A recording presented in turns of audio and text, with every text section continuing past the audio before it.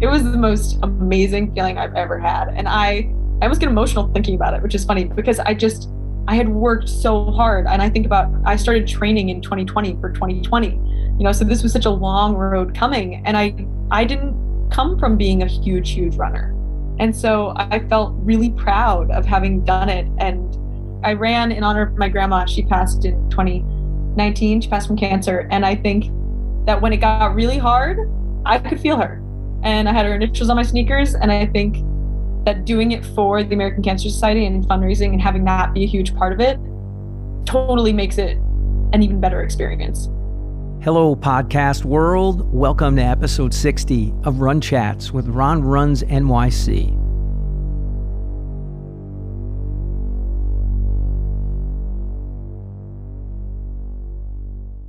I met Grace Plashy exiting the 50th New York City Marathon finish line, where she was beaming with that first-time marathon finisher glow and had just rocked an amazing 3:28 debut marathon.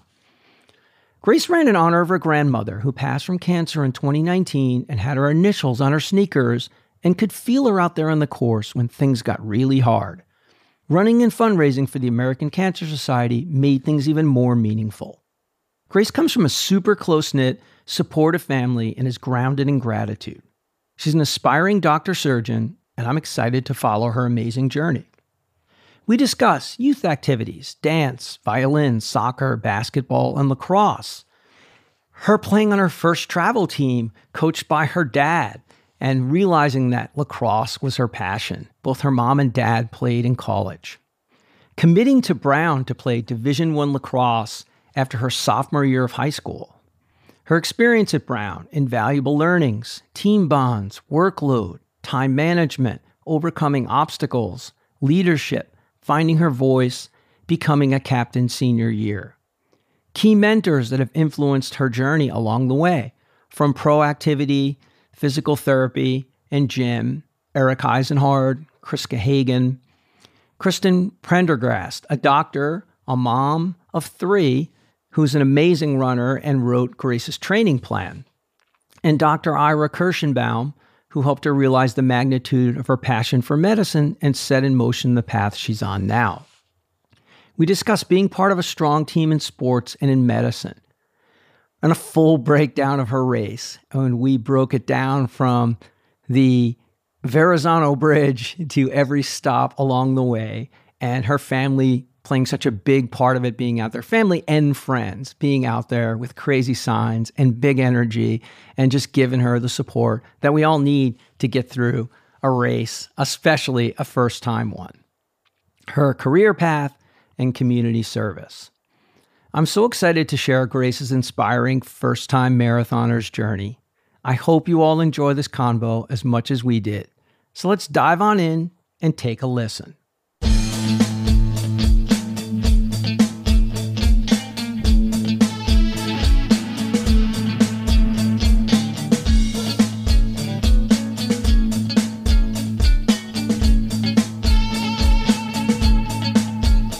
Good afternoon, Grace Plashy. Welcome to Run Chats with Ron Runs NYC. How you doing this afternoon?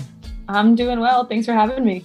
Is that New York City 50th glow still in full effect? Because you are the very first-time marathoner to be on Run Chats with Ron Runs NYC. So I would hope that glow and energy is still like in full effect. Oh, absolutely. And it's safe to say I've been bitten by the marathon bug too. So absolutely loving it. Yeah.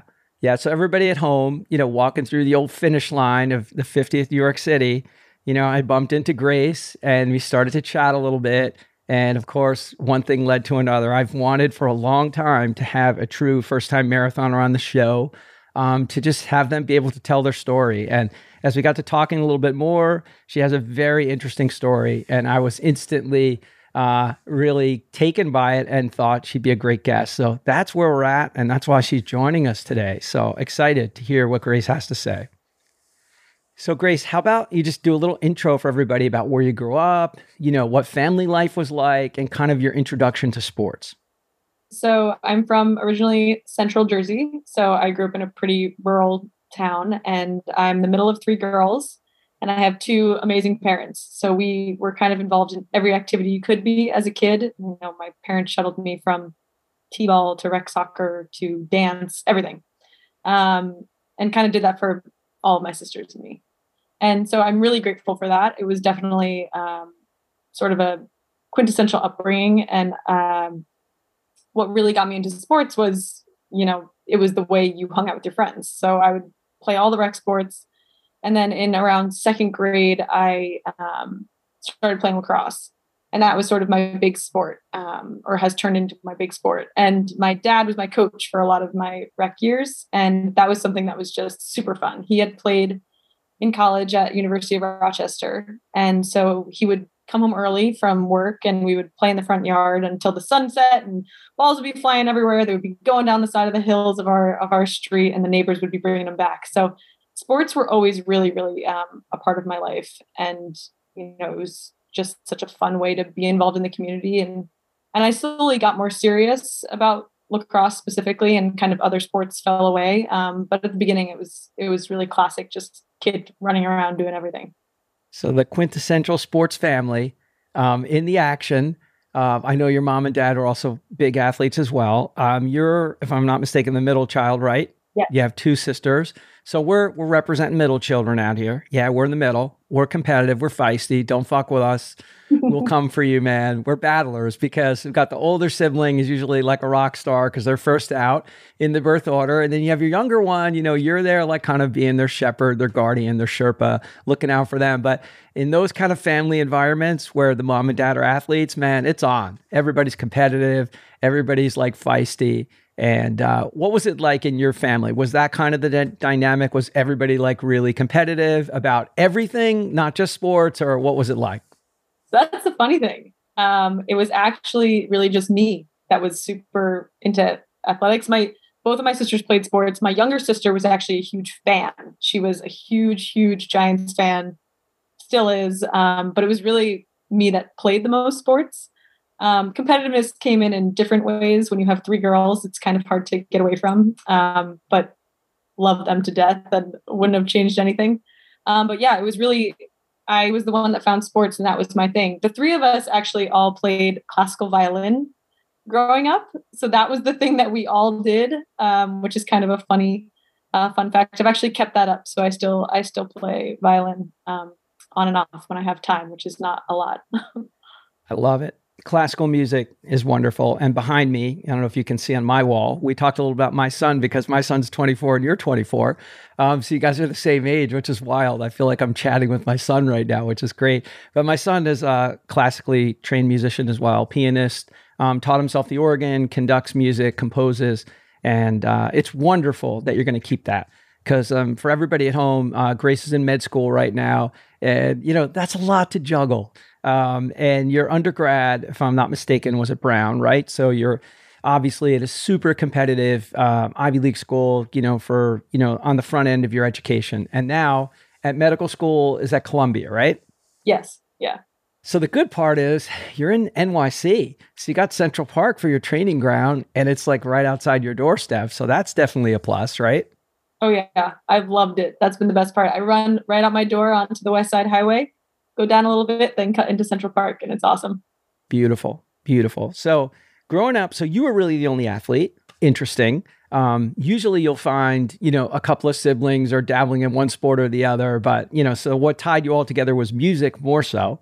So the mom and dad, they had to be stoked because, they were both lacrosse players and, they finally found one out of the three who was like ready to roll with sports. So they were probably just like, yeah, let's do it. Mm-hmm. And, as far as like in your youth, how good were you like before high school, stuff like that? And like, when did you like gravitate towards one sport? Because I know you played a bunch of things. Like, when did you kind of gravitate towards one sport and kind of get more serious about that?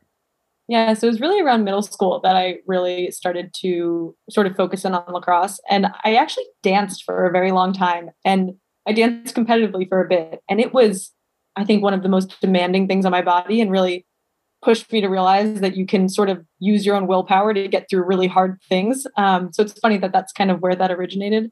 But then lacrosse was totally my love. And I really started focusing on it towards the end of middle school, and then into high school, sort of realized hey, I think I can play at the next level, which was really exciting. And look, dance is it's really physically demanding. When you're around New York City, you're exposed to it all. I mean, you have Lincoln Center, you have, all the arts and all theater and ballet. It's all right there in front of you. And, what dancers have to put their bodies through. People think marathon running or ultra marathon running, or maybe like say doing Ironmans is really hard physically and demanding and keeping themselves healthy. Well, there's just a massive industry of physical therapists and deep tissue sports massage therapists and ART sports chiropractic services and high-end PT studios that literally are spending as much time with their clientele from the dance side for people who are performing in the arts as they are with athletes like us. So I don't think people realize just how physically demanding, that can be. For sure. So it was tough. Did you have any injuries, or were you healthy, like making your way through that? I was a pretty healthy kid. Have, knock on wood, kind of stayed that way. And I had one injury sort of around when I was starting to get more serious.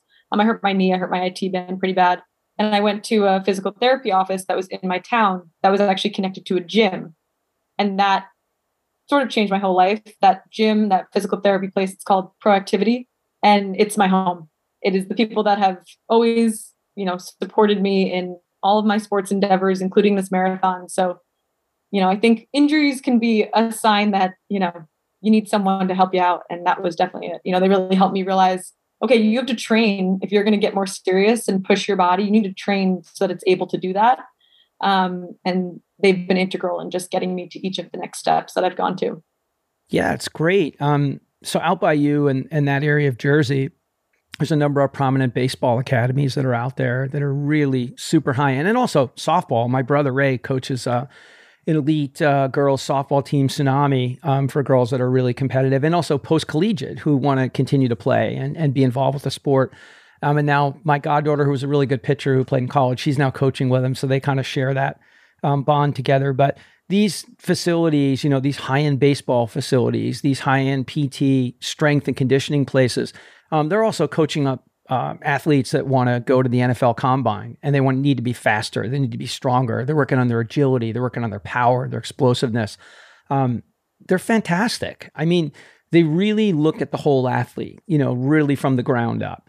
And, many times, as you said, one injury, everything starts from the bottom. You're going to medical school. So here I am giving the advice to the potential doctor. But, I think 30 years of running, I've probably learned more about running injuries than anyone in history. And, it's just about being aware of your body. Like people say that all the time, listen to your body, but runners don't listen to their body. I do. I'm aware of what's going on. I can tell when my one hip is a little off from the other side. I can tell when I'm landing if something's a little out of balance for me. So I have a team of people, man. I got a great sports chiro, Peter Duggan Sports Chiro, shout out to him.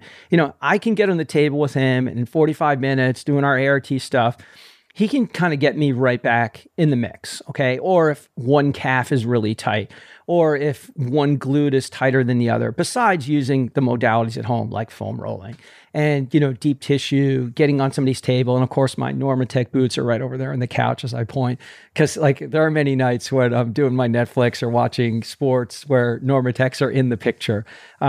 So the fact that you found that place early is great. And you went there to some degree because was it to kind of get over an injury or help you with an injury? Like that's kind of how it started, right? Your connection there?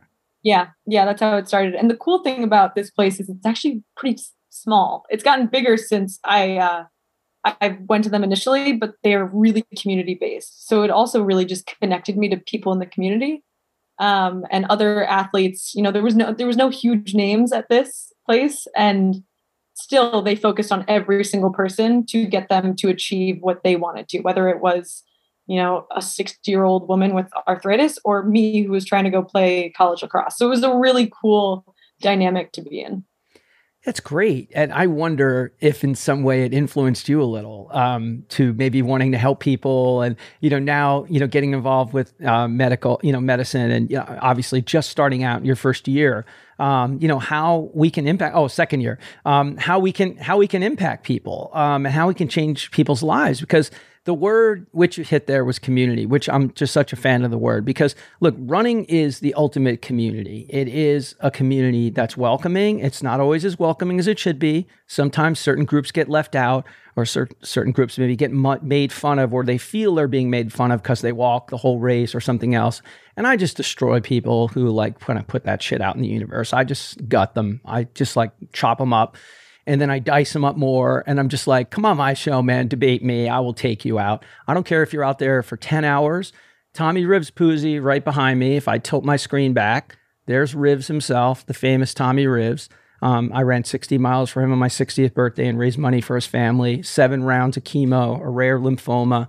And what does he do? He comes out to New York with us and he goes out there and walks 26 miles with his damaged lungs that are so badly, damaged. With, how many rounds of chemo he had to go through. Hell, he was down to 98 pounds. So community, I don't care if you're the last person that finishes when those lights are on or you finish first and you break the tape. You're a runner, man. And you're a badass and you get to join the fraternity, the sorority, whatever you want to call it, the community. You're a member for life and you got to be a part of that. But back to the PT place, the strength place, you notice it. It doesn't matter if it's a 60-year-old grandmother who's out there just because she wants to be able to walk, but she's having some pain and she wants to address it, or it's a high school kid who doesn't want to miss their senior year of lacrosse. Like when you're there and you see them, it's like, hey, I saw you last week. How's it going? Are you making progress? And then obviously the PT people in there, they're invested, man. They want to get you back on the field, right? So talk about that from your experience, as the athlete when you were going through it, and then how it may have shaped you in your career direction. Yeah, I think you said it so well. I just love that community feel. And something that it's actually a quote from someone who works at Productivity. They said, achievement feels the same to everyone. So it doesn't matter what you're achieving. If you are achieving your goal, that's going to feel like it, like you said, if you're walking it for 10 hours or you break the line, you did it, you achieved it. And I love that feeling because it really levels the playing field and it allows everyone to be supportive of each other.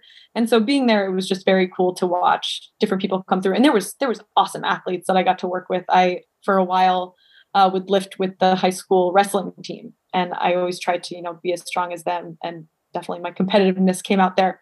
I was not, in fact, able to do as many pull-ups as them, but I tried. And so it was just a great breeding ground for, a young, competitive, athletically inclined person to really, sort of reach their potential. I don't think I would have done it without them. And I think that was huge in getting me to where I went. Without lacrosse, like my academics were extremely strong. And, I rocked it at Brown, but who knows if I would have gone in there without my hook, without lacrosse, right? I was a kid from an obscure high school in Jersey. They're kind of a dime a dozen.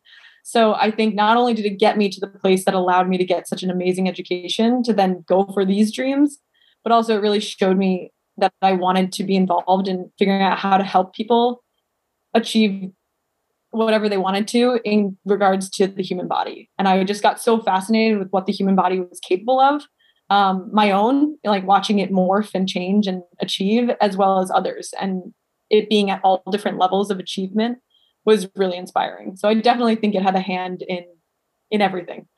I love that. It piqued your interest without you even knowing it was there.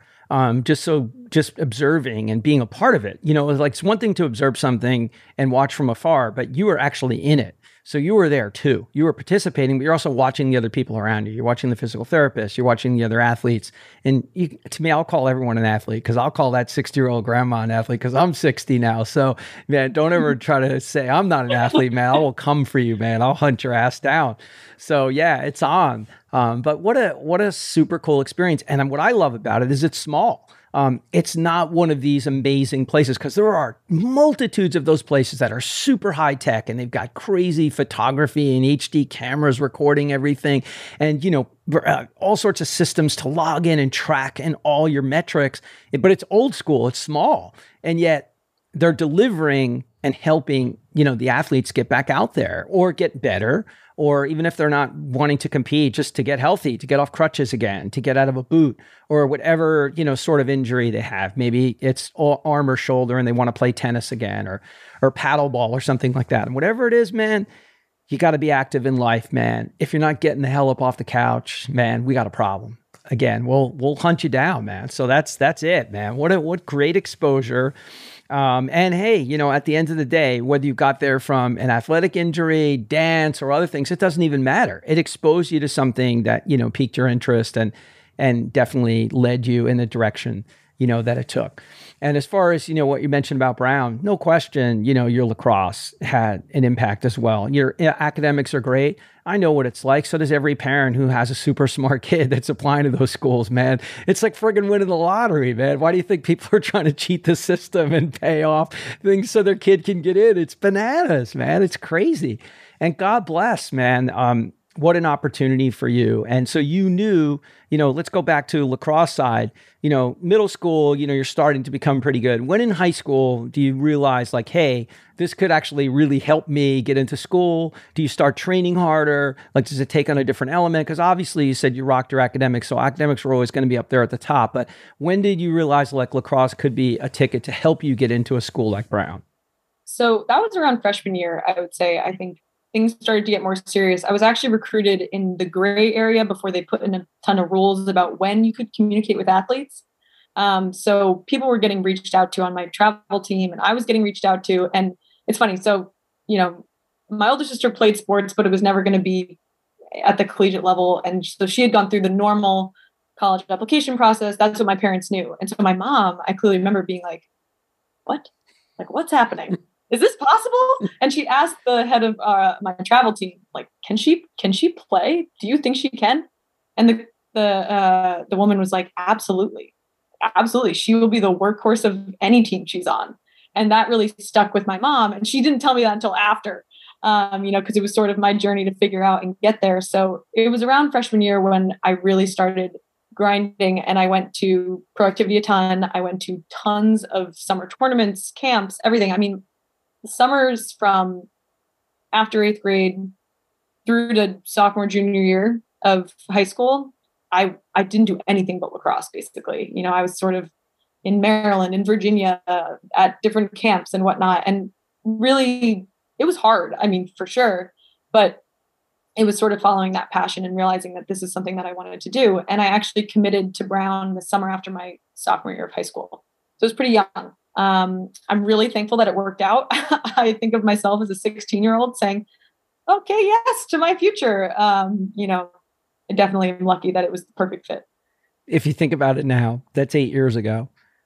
You're only 24. It probably seems like impossible. You were 16. You're already committing to a college. It seems like impossible.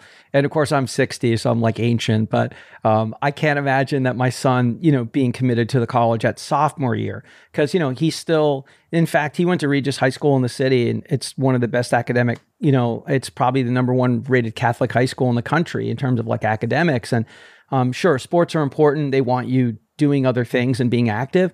But, it's really about giving back and becoming men for others, and, the whole Jesuit philosophy of the school itself and like what it means to be, a Regian, if you will. So I think his high school experience was almost as amazing as his college experience at Middlebury. But it's amazing that at 16, you had that exposure already. And I know about, travel teams, and I know about showcases and all that stuff because it exists in my brother's world for coaching girls softball, but I also played Division I college baseball myself. So I know, in terms of that process, like what it works like. But my God, it was so different. Back then, my coach had to write a letter. I mean, he literally had to write a letter to like James Madison and say, we've got a center fielder for you. Take a look at this guy. There were no showcases. There was no apps to upload video of me hitting or you scoring a goal or, some kid pitching. None of that stuff existed. So now we're in this, universe where literally everything is available and can be pulled down and be like, okay, here's Grace rocking a move and, scoring a goal, or, having this great assist in, our tournament game, or, so what changes, have taken place. And I think it's cool that you said your mom was like, is this real? Like whatever, because, that's what mom and dads have to be for, man. They got to vet this stuff out and make sure it's okay and everything's got to be safe. Oh, for sure. My parents were big betters. They were just making sure that everything was good. And the best thing about them is I drove it. Like they were never the parents that were overbearing, that were like, you have to be good at a sport. Because we saw those parents, especially at those showcases. I mean, there were some really tough parents. And I think I was very, very lucky to have parents that were there to support me, there to push me when I wanted it, but never over the top.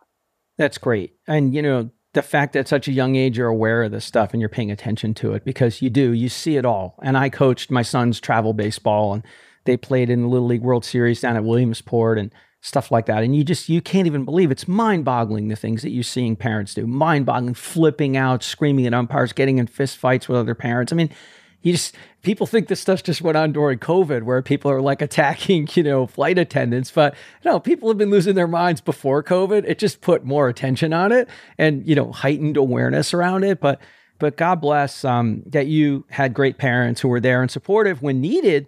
But it's wonderful too that you took some control of the process, because a lot of kids don't. A lot of kids are just like, I don't know what to do. Help me out, guidance counselor, help me out, lacrosse coach, help me out, baseball coach. So that you showed leadership already at such a young age and you were committed to it. But also, it's very different. When you make that decision and you're part of that decision, that's your decision, okay? It's not mom and dad's decision. It's not your high school coach's decision or anybody from the PT place who might have been supporting you and getting you ready. It was your decision. It's Grace's decision. So guess what?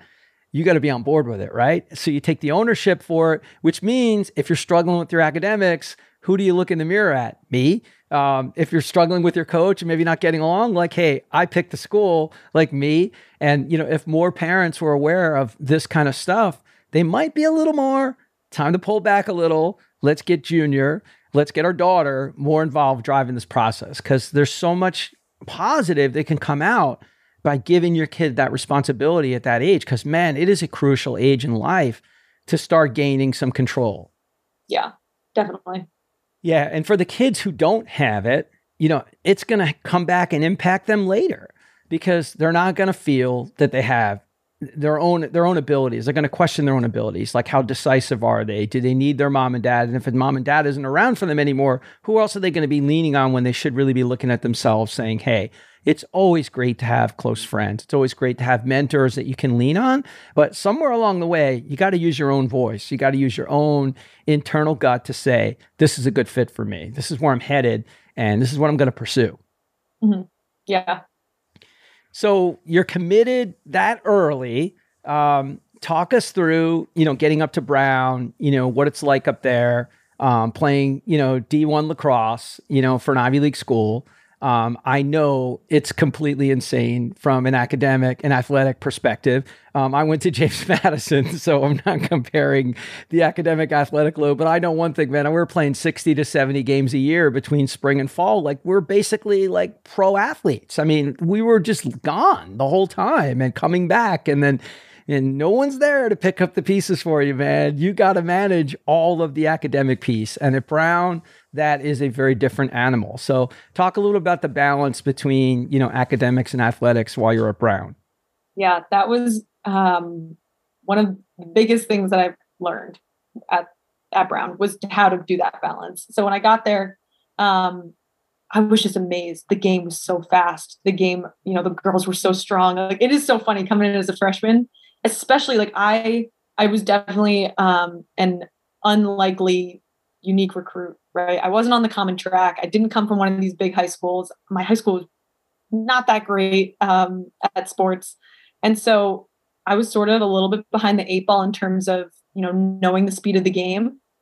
But the coolest thing about being at Brown, and I think many schools are like this, but specifically our team was super supportive, right? Like, I immediately had mentors in the older girls. Actually, really funny. One of the older girls on my team ran the New York City Marathon and ran up behind me and was like, Grace, and those bonds just go forever. And it was such an amazing moment. And she was sort of this girl that I always idolized. She was the fastest midfielder.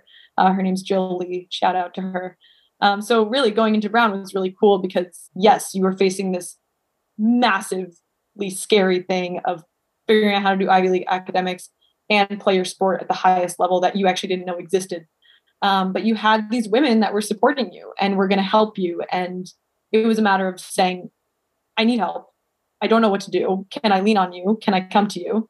And so that was really cool to have that support system. And my coaches were great. And I think I went in knowing that I had interest in medicine. And so I knew that my course loads were going to be pretty hard. And so I immediately linked up with some girls that were doing that.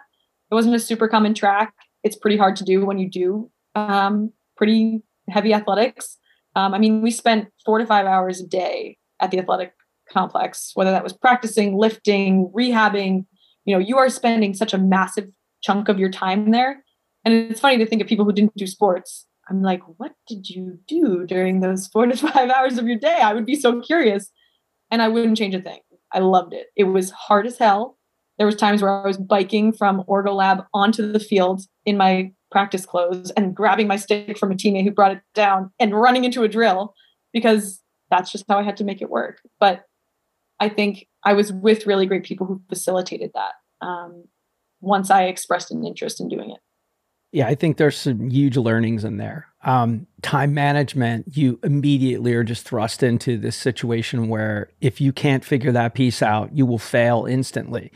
You'll fail as an athlete, you'll fail academically, you'll fail at both, and you won't even be at Brown anymore. You'll be academically ineligible, and you'll be on the bench for the team, and then you're going to be dealing with way other consequences, far bigger consequences than you're not on the lacrosse team for that particular semester. It's like, wow, I let the family down, I let myself down. What am I doing? And then, it can spiral. So, and yes, if you didn't play the Division I sport and have those other, activities thrust upon you that are required, there's no other way you can play. You're in a hot tub, a cold tub, you're getting worked on.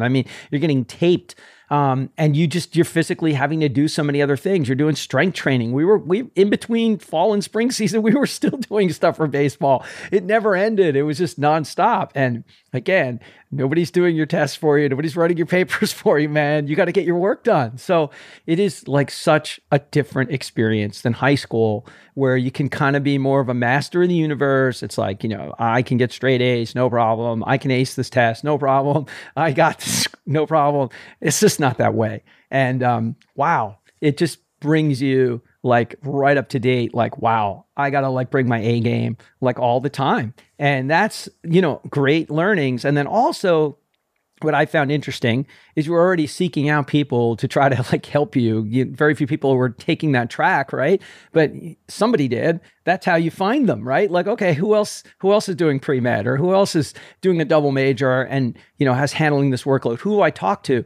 That's just really smart on your part. It's really smart because, hey man, when you find other people in life that are going to like help you and shape you and just give you those tips and guidance, you're going to want to give back, right? So it starts super early. You might only be 24, but already I can assure you, you will be doing those same things for other people, whether it's, doing your internship as a doctor, surgeon, whatever, track you end up taking. And we'll dive into that later on in the episode. Or if it's just an athlete who wants to play Division I at a school like Brown, you're going to want to give back and say, hey, this is what you're in for. Or better yet, the girl who ran up on you, who you went to Brown with, who asked you to run the marathon and you guys ran and you saw each other, you're going to go out and find somebody else that you played at Brown with or somewhere else and say, hey man, you need to run the New York City Marathon. Come run with me. Come run with this team. Let's raise some money together. So I think it all goes around in a good way.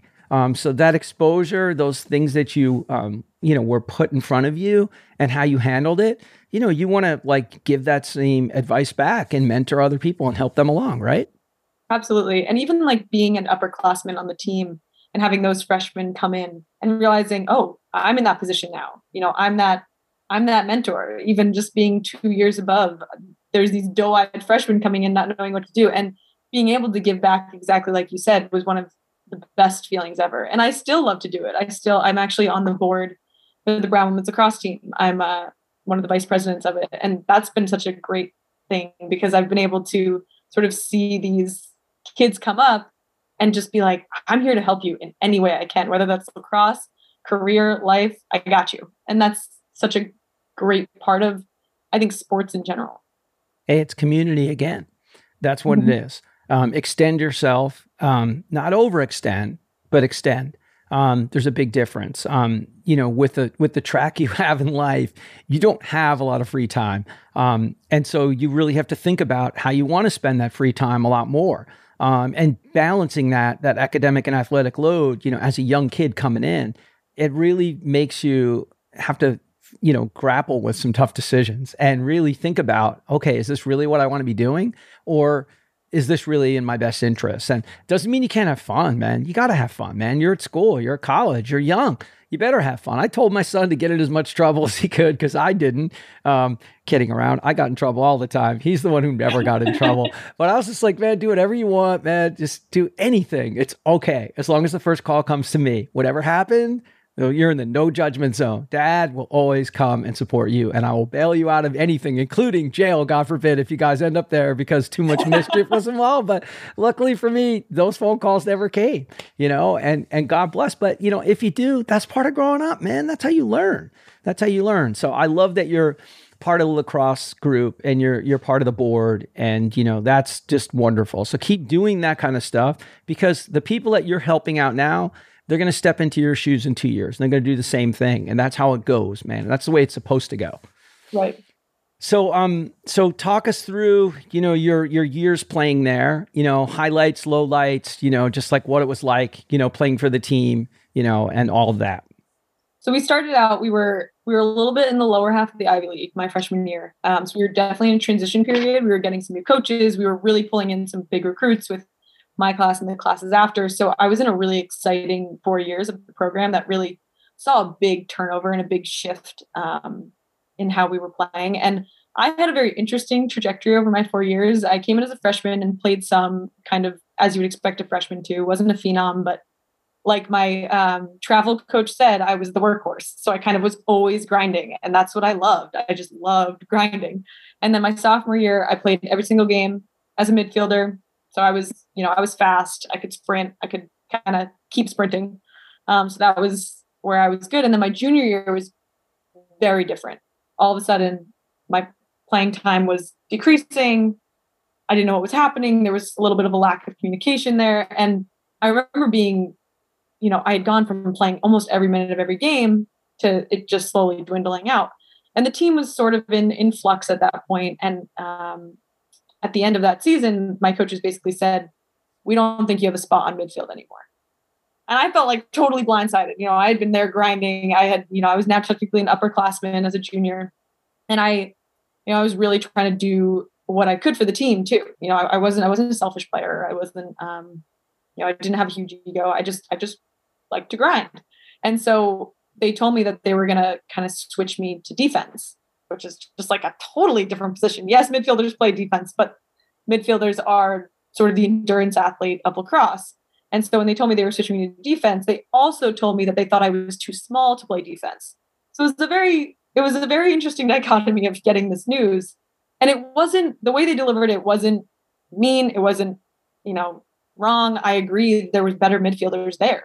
We were having huge talent come in, but I was sort of faced with, okay, like, what do I do next? And so the summer after my junior year, I decided I was going to give everything I could. It was going to be my senior year, my last season.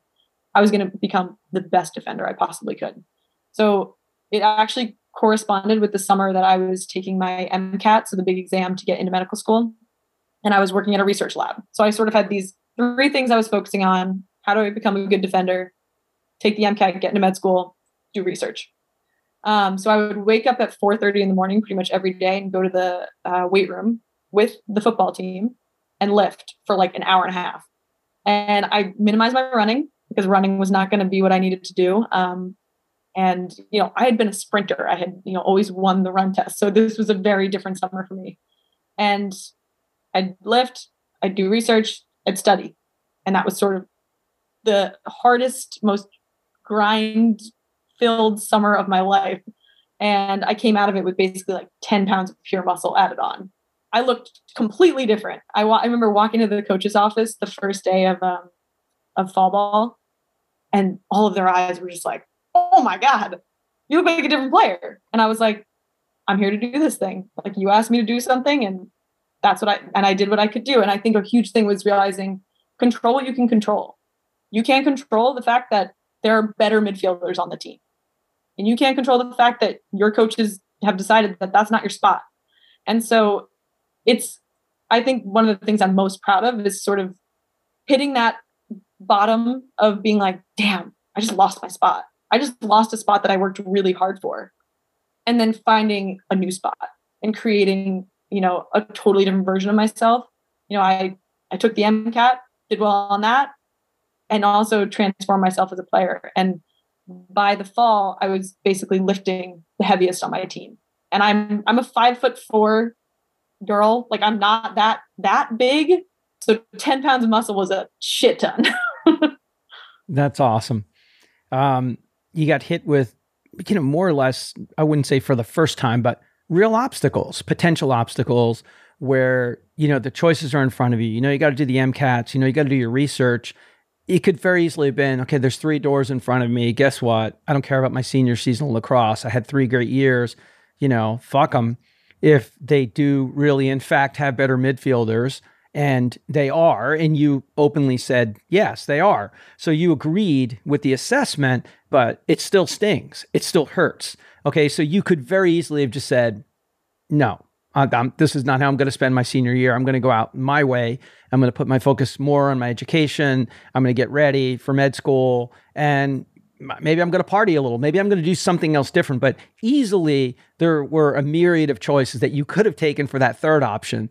And believe me, not on top of the list is hitting the gym at 4:30 in the morning and trying to put 10 pounds of muscle on. So damn it, man, kudos. I'm all about the grind. And we can grind at any age. You don't have to be 60 to grind. You don't have to be 24 to grind. Anyway, it's just about, obstacles in life when they're placed in front of you, when they're placed to the side of you, behind you, below you, whatever. How are you going to come out swinging, man? Are you going to give up? Are you going to rise up? Are you going to assess the situation and say, okay, how do I work my way through? Is it a minefield of stuff? Is it one thing? Is it a couple of things? But man, you did a great assessment of the situation. And, look, it wasn't like the coaches were like, hey, we're going to take you to the gym.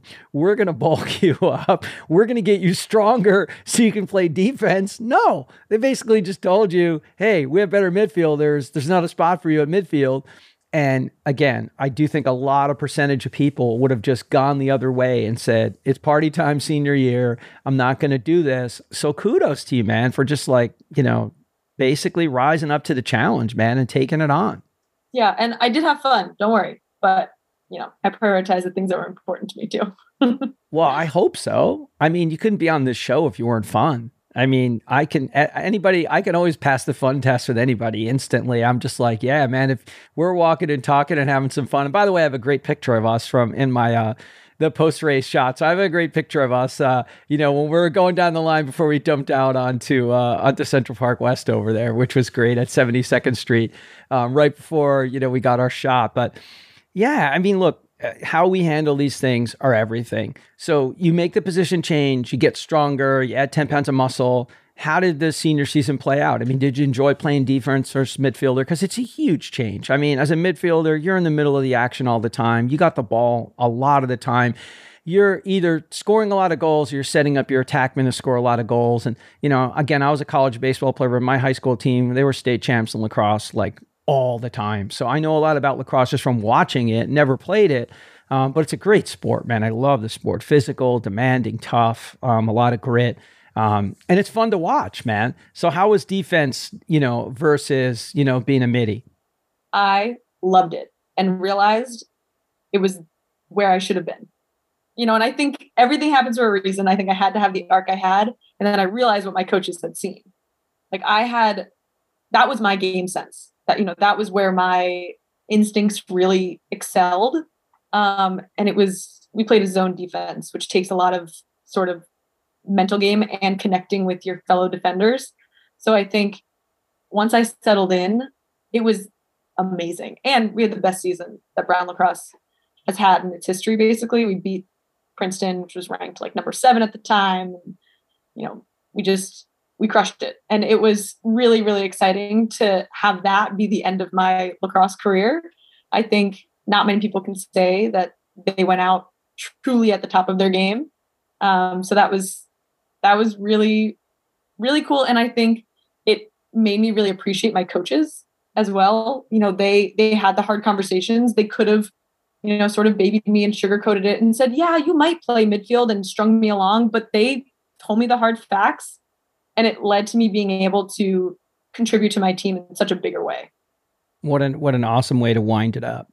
You know, so overall the team's getting better on top of it. You know, you're learning, you know, a new skill set. You know, you're playing zone defense, you're part of something else. You know, it's not just, you know, you're going to be creating and kind of in the middle of stuff, because that's why it's called midfielder, right? You're in the middle of it all, middle of the action. And you have a new perspective on the game and the sport. And I think anybody, if you've never played goalie and all of a sudden you got stuck in the net to play goalie in soccer, and, you know, vice versa, like any sport where you go from offense to defense, let's say you're a receiver and you're getting passes thrown. Well, if you're all of a sudden playing cornerback, you're playing safety and you're playing on the other side of that ball, trying to stop those plays from happening, man, you have a whole new appreciation for, you know, what that side of the game is like, because not allowing goals is every bit as important as scoring them. And it can be the difference between wins and losses or ties. So super cool. What do you think was the biggest thing you learned about team sports? You know, whether I don't care. It could be all the way back to your high school days. It could be, you know, preschool days, or all the way back to, you know, Brown, you know, lacrosse. Like, what do you think are some of the biggest things you learned, you know, from your team sports journey? God, I mean, there's so many things. I think just having the opportunity to be on a team, you realize that it takes a skill to unite a unique group of people for a common goal, and you can't treat everyone the same. I was actually captain my senior year, so I had a really big leadership role as well. And it was really, okay, how can I connect individually with all of these people and find what drives them, as well as find what drives me, because that's just as important too. And then use all those things to achieve a common goal. And I think the power of a team, when you recognize that everyone's an individual and has something unique to contribute, you're unstoppable then. And what I love is that teams exist not only in sports, and that's a huge reason why I'm going into medicine. Teams are really, really important here. And you need to be able to appreciate every person for the skills that they have. And I think that I have always just loved being supported and therefore supporting my teammates. And I think that it's always a reciprocal relationship. A captain is not the end all be all. They have to learn from the people around them. And they just happen to be the one that communicates with the coach. You know, so I think that that's like a huge thing that I learned, and I will always seek out teams no matter what I'm doing. That's great. Wonderful lessons. Yeah, a captain is not the person who yells the loudest, or is just the one who scores the most goals or whatever. At least not the good captains, the ones who really can impact a team. You know, they may be the ones that are MVP because they are the most valuable player on the team. They may score the most goals, whatever. They might be the best pitcher on the baseball team, whatever it is. But a true leader is someone who can connect with everybody else around them and figure out, you know, how to talk to that other person, how to get them fully invested in what's going on. And, you know, if I were your captain, it would be like, hey, man, they try to tell you can't play at midi. Are you like going to take this line down, or are we going to be hitting the gym at 4:30? Like, are you in? Like, I mean, is this how you're going to close out your career, or are you going to show them what's up? Like, so like you have to learn, like not everybody would respond to that. Me, if any coach ever tried to tell me I couldn't do something, or any of my running friends ever said, what do you think you're going to do? What? I'd be like, it's on. You're questioning. You don't think I can do this? Like, oh, please. Like, thank you. Thanks for the motivation, man. It's like, oh, okay. You're too old to run all 6 majors in the same year. Yeah. No, not too old. No. It's like, just watch. Yeah. Just watch. Yeah, it's going down. It's happening. And yeah, wait till you see how consistent I'll be. But you know, that was a big part of it. You know, like, so anybody out there, you know, if somebody's questioning or doubting whether you can do something, man, that can always be your fuel. And, but you got to figure out on your teammates, what motivates them intrinsically, extrinsically. Everybody's different. Everybody has their own style. And of course, not just athletically, that same team structure, it works in business, it works in medicine, it works everywhere. Because you can't go into the operating room and be the world's greatest surgeon if the nurses on your team hate you, okay? If they don't want to work on your team, if they think you're the biggest asshole and you have the biggest ego, or you're mean to people, or you don't know how to speak to people properly, no one is going to want to work with you. No one's going to want to work for you. However you phrase it, that's the facts. So these are important life lessons. And, you had exposure to it early. So that's cool. And that's why sports are everything, man. I mean, and then of course, running is truly everything. We didn't get to the running stuff yet. We've been like saving all that. And as far as, transitioning now, so you're getting ready to, basically, move out of Brown at this point, you're taking the MCAT, you're getting ready to go to medical school. So who was having an impact on you, in that regard? Was there somebody specifically either at Brown or, where you were doing your research? Was anybody having an impact there that was like leading you onto the path that you're on now? Yeah, I've had some really great key mentors. I think really the biggest one that I've had over the years, his name's Dr. Ira Kirschenbaum. So he's a orthopedic surgeon and he works in the Bronx, in the city. And he is a Brown graduate who would always come back to Brown and basically interview a bunch of undergrad kids to take them to do a summer fellowship in the city with his department. And so I was able to be a part of that the summer after my sophomore year of college. And it was totally life-changing. And really what it is that he exposed us to things that undergrads usually do not get exposed to. I was in the OR, I did research, I was in the clinic, I saw everything and I was in love. I thought it was the coolest thing ever. And I think also being an athlete, orthopedics is just a very, accessible specialty. It was very cool to have be feeling like I wanted to figure out how I could make my body achieve the most that it could. That's the same exact thing orthopedic surgeons are doing. They're figuring out like how can they help their patients really achieve what they want to achieve. And so he not only exposed me to medicine in the biggest way that I had, but he also has really stuck by me all the way to now, which has been really cool. And I've realized the power of mentorship really through him, and in small ways. He checks in and he sees how I'm doing and he, sort of connects me to different people. And I think that has been a very eye-opening experience for me because, again, I think that mentorship is really everything as you move forward. And he's definitely been the biggest influence on me. And I've had many others. My research investigator, the head guy who I worked for, Dr. Dios Garcia, he was also really big for me. And it was just these people that gave me an opportunity that I worked with and really gave me responsibilities. And so I think I have been seeking those people out, especially now I'm at med school and I'm surrounded by extremely impressive people because I know that I love to get to know them, what their stories are, and then see how I can learn from them. What a great exposure. And again, it's how when we're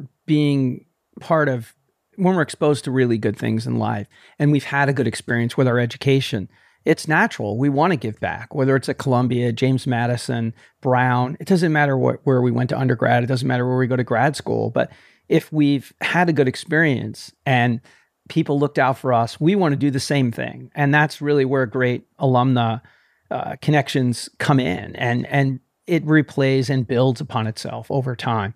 And the fact that he threw you right into the fire and all of that stuff, yeah, he's doing that intentionally because he's going to find out immediately who the players are and who the ones who are like, wait a minute, this is not what I signed on for. Because you know what? It's better off to find out now, okay? And change direction, figure out some other area of medicine you could work in or even not medicine. I can't tell you how many friends of mine who went to law school or medical school who aren't doing either of those things because at 60, you've kind of seen a little bit of everything in life. And you know what? Somewhere along the way, you got to find out what's really going to make you happy. And, that's super cool. And as far as running friends goes, one of my favorite guests who was on the show is Dr. Wakenda Tyler. So she is the chief of orthopedic cancer surgery at Columbia, right over by the Armory. So I got a great connection for you, girl. I will hook you up. She's one of my favorite people. We'll go for a run in Central Park. You'll meet her. Total badass, beyond belief. Too funny you say that. I scrubbed into one of her surgeries this summer. And there we go. And there we go. Another reason we were supposed to be awesome. And yeah, you don't get any more awesome than Wakenda. So walking through the line, one of my favorite running people from London, who's also a badass, who's about to come on my show. And I just like stop and she gives me this huge hug. And we're just like talking about all kinds of stuff, 1,000 miles an hour, because that's the only way I can talk, like 100 miles an hour, 12 different ideas going once. And I'm like, you see this girl right here? Total badass. She was on my show. Total boss. I said it about 100 times ago. You don't get any more badass than her. And she's one of my favorite people. And she ran New York. She was out there running it. She was looking to run 3:15. I think she ended up running like 3:25, but Wakenda is like the best of the best. So that'll be one of my missions. I'll set us up for a little group run.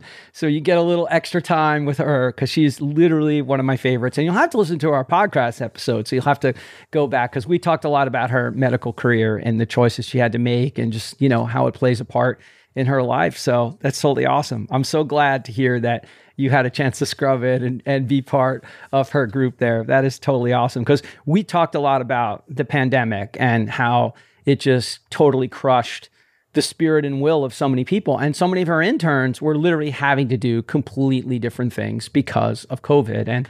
And during the peak of it, when it was absolutely at its worst, I ran 10 marathons in 10 weeks and raised $8,000 for frontline healthcare workers and just used all that money to send the meals. So even though Wakenda and I were teammates for Central Park Track Club, I sent meals up to her whole group and delivered them myself. So, I mean, that's amazing. Yeah. No, I mean, look, you know what? It gave me a reason in the most stressed out, most horrible time when we all know what was going on. The people who weren't in New York don't realize that refrigerated trucks were like rolling up to hospitals and just like taking dead bodies out. And, we were living in that in a way that most people don't ever want to know or ever comprehend. So that was one small thing that I could do, on my own, no crowds, no people, running with a buffer, a mask over my face, running around. I think I did 3 or 4 full marathons in Central Park, which by the way, I don't advise for anyone. Okay. Cause it will beat the living hell out of you. And I remember saying at one point to myself, Grace, oh man, you're being soft. You're not even doing all the Harlem Hills in the back. And I was just like, really? You're complaining to yourself that you're not doing the full loops? Because at one point I'd be like, I can't do another Harlem loop, but I'm like, okay, so I'd cut across and then I'd be like, oh man, you're getting soft. And I'd be like, what? Like, these were like full blown conversations, but yeah, exactly. Right side, left side, everything in between, and probably out loud as well. I'm sure they weren't just between my ears, so if there was anyone out there and there was some strange guy talking to himself, at least now you have some context. Yes, and it was me. It was absolutely me. All right, so we got some future takeaways. So now we got to make the transition to running, man, because we've been talking for like 50 minutes and we haven't even gotten into the running. So of course, running has been a part of your life. I mean, you're playing D1 college sports. You got a scholarship. You got into Brown. Because of your academics and athletics. When does running actually become part of the equation? Like how does it happen? How does it take place? Let's get into that. So I think back up, running was always peripherally around me. Growing up, I never really sought it out necessarily. I ran cross country in middle school, and I'm doing air quotes for those of you that can't see. We love air quotes. Yeah, because the courses were never longer than 1.5 miles, and I purely was doing it to hang out with my friends. And yeah, I was fast. I could go out there. I could rip 1.5 miles pretty quickly. And that was it. And I remember one of my mom's friends who was a huge runner. She commented, oh, Grace has really good form. And that was kind of the end of, that discussion. And then, through Proactivity, there's a ton of runners. So those were always kind of the cool people that I was hanging out with. One of the runners that came through, Julie Cully, she actually went to the Olympics. So I had the opportunity to know her pretty well. And then Eric Eisenhart, my main mentor from there, he's a big runner. And So all these people were big runners in my life, but that wasn't my focus at that time. So it was just kind of a cool thing that was there. I would sign up for 5Ks, the turkey trot, I'd win my age group and then be done with it. So it was very peripherally there. And then when I finished playing lacrosse at Brown, I had a gap year between college and medical school. And I was working, I was doing interviews for medical school, and my body was tired. It was really tired. I mean, I had just grinded, like I said, and I was super strong, and I think I needed to find the new normal. And so I actually ended up doing yoga for about 9 months, and like almost strictly yoga. I would run about a mile. And that was even less than in lacrosse. Obviously in the game, you're kind of going back and forth, but it was about January of 2020. So pre-pandemic, that my teammate, Zoe Burney, she reached out to me and she's like, "Hey, would you want to run the New York City Marathon this year?" And I was thinking, and I was like, "Oh my goodness, I have not run over 3 miles in many, many months." And this was my MIDI friend who had about mile-long legs, who could run for days. Like, I knew she could do it. But I was not so sure about myself, but I said yes, because I figured it would be a fun thing to give me purpose again. I was really starting to crave that athletic focus. I think my body felt good, and I was really trying to find what my next move would be. So we signed up for 2020, and then obviously that got canceled. And so I had started training and really trained for far too long. I knew it was going to be canceled, but kind of used that time to figure out how running would fit into my life, which I'm actually really grateful for that time. It really just let it become a passion and a daily meditative act. And so through that sort of initial training period, I was able to make it an integral part of my life. And I loved it. Once I could finally hit that groove, it was like nothing I've ever experienced. And I'm a huge music girl, so I would love the chance to kind of go out and jam to something, or take them off and run with a friend and run with Eric, my old and current mentor. And so it was really cool to also find a new community. It keeps coming back to that. And so as I then sort of transitioned into medical school and they opened up the 2021 registration for New York City Marathon, I was thinking, ooh, can I do this with my workload? And I realized, of course you can. This is the thing that gives you sanity. In the middle of all the craziness, running is what totally gives me the time to take a break, step back, and just have me time. And so I signed up and did all the training throughout all my classes and everything. And what I love is that I loved the training. I absolutely loved the buildup, the training, the long runs, everything. Yes, it was hard, but it was, I'm actually really sad I'm not training anymore. Well, you're a grinder. So a marathon training cycle is made for somebody like you. And I think most people, it's too much. They can be inundated. It's like, or they start looking down the back end of the calendar and they start seeing, oh, the runs are going to get to this line. No, man, you stay in the day, in the moment, in the run, in the mile you're in. Ryan Hall wrote it in his book. My mantra behind me is stay in the fight. So like, and that doesn't just apply to running, it applies to life, man. Like when you got hit with your curveball about being a midi, can't be a midi anymore, man. That's what staying in the fight is, man. It's like, no, I'm not out of here, man. Nobody's punching my ticket yet. I'm not signing off or on for this, man. I'm in, I'm staying in. So here's what's up. But in your case, a grind, a cycle, hard stuff, it's awesome, man. You're there for all of it. The long runs, the regular repetitive running every day. And you use the word meditative. I think it's important because, look, we need some kind of space that centers us. I've never been a yoga person and I never will be because I'm the least flexible person on the planet. And like if I walk into a Chelsea Piers class, I would like try to hide in the back of the room somewhere, but somehow they find you.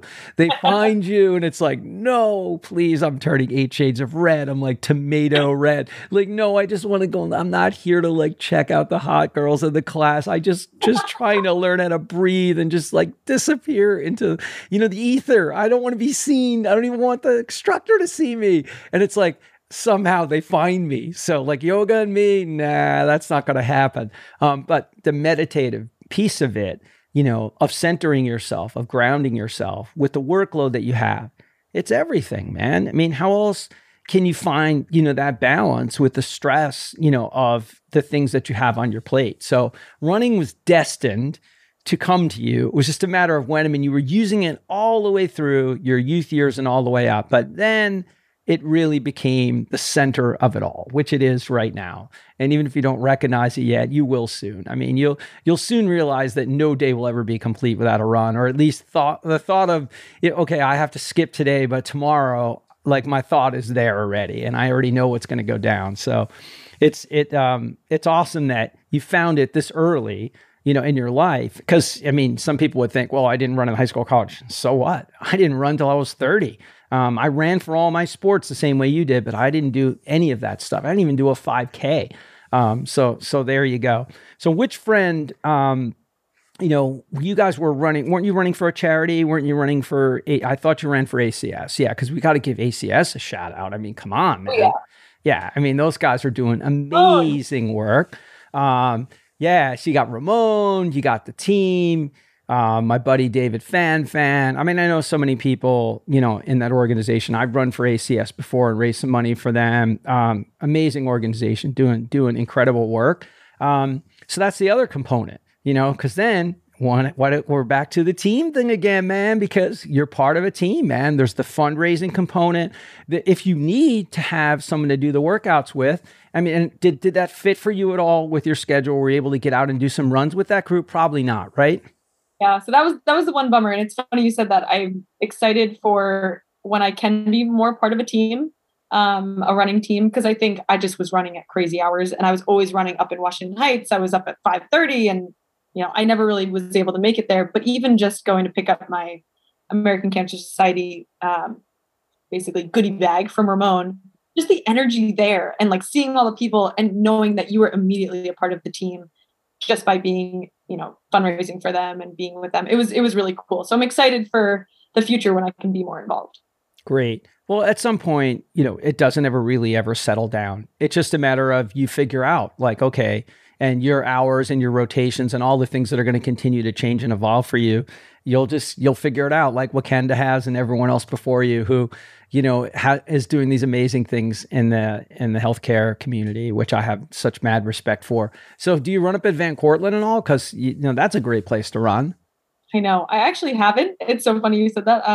But I've been meaning to get up there, so I'll have to check it out. Yeah, we'll have to fix that. That's where my son ran his high school cross country meets, up at Van Cortlandt, Vanny, as it's known, just to get off the roads, to get on the dirt, to get on the trails, to get some very different hills, up and down. Man, just it'll feel so different. It'll feel so different than any kind of running you've done before, and it's a great place to host group runs on a Saturday or Sunday. So I'll keep you posted. You'll now be part of group run email lists. So, if you can ever actually work it out and, get out for an hour or two. And, I can tell you, man, I got some pretty amazing people that I'm blessed to run with. So it's super cool.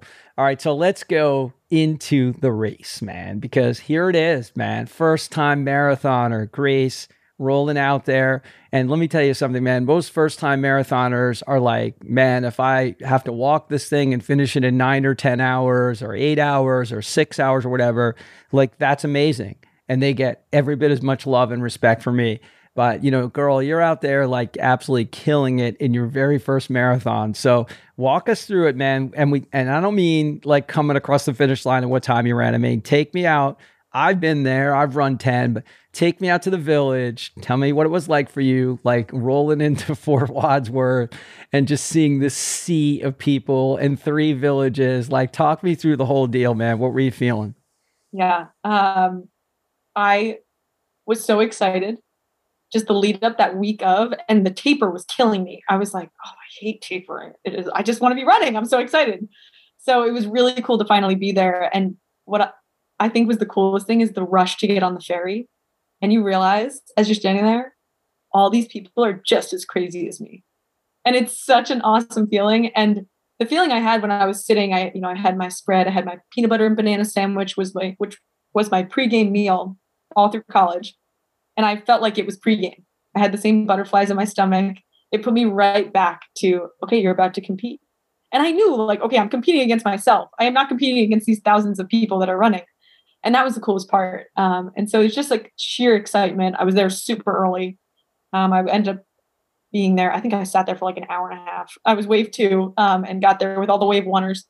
So it was a really, really exciting moment. And, of course you have nerves, you're hoping things go well. I've definitely had a little bit of a struggle with some GI stuff while I run. So I was like, is this going to be an on day or an off day?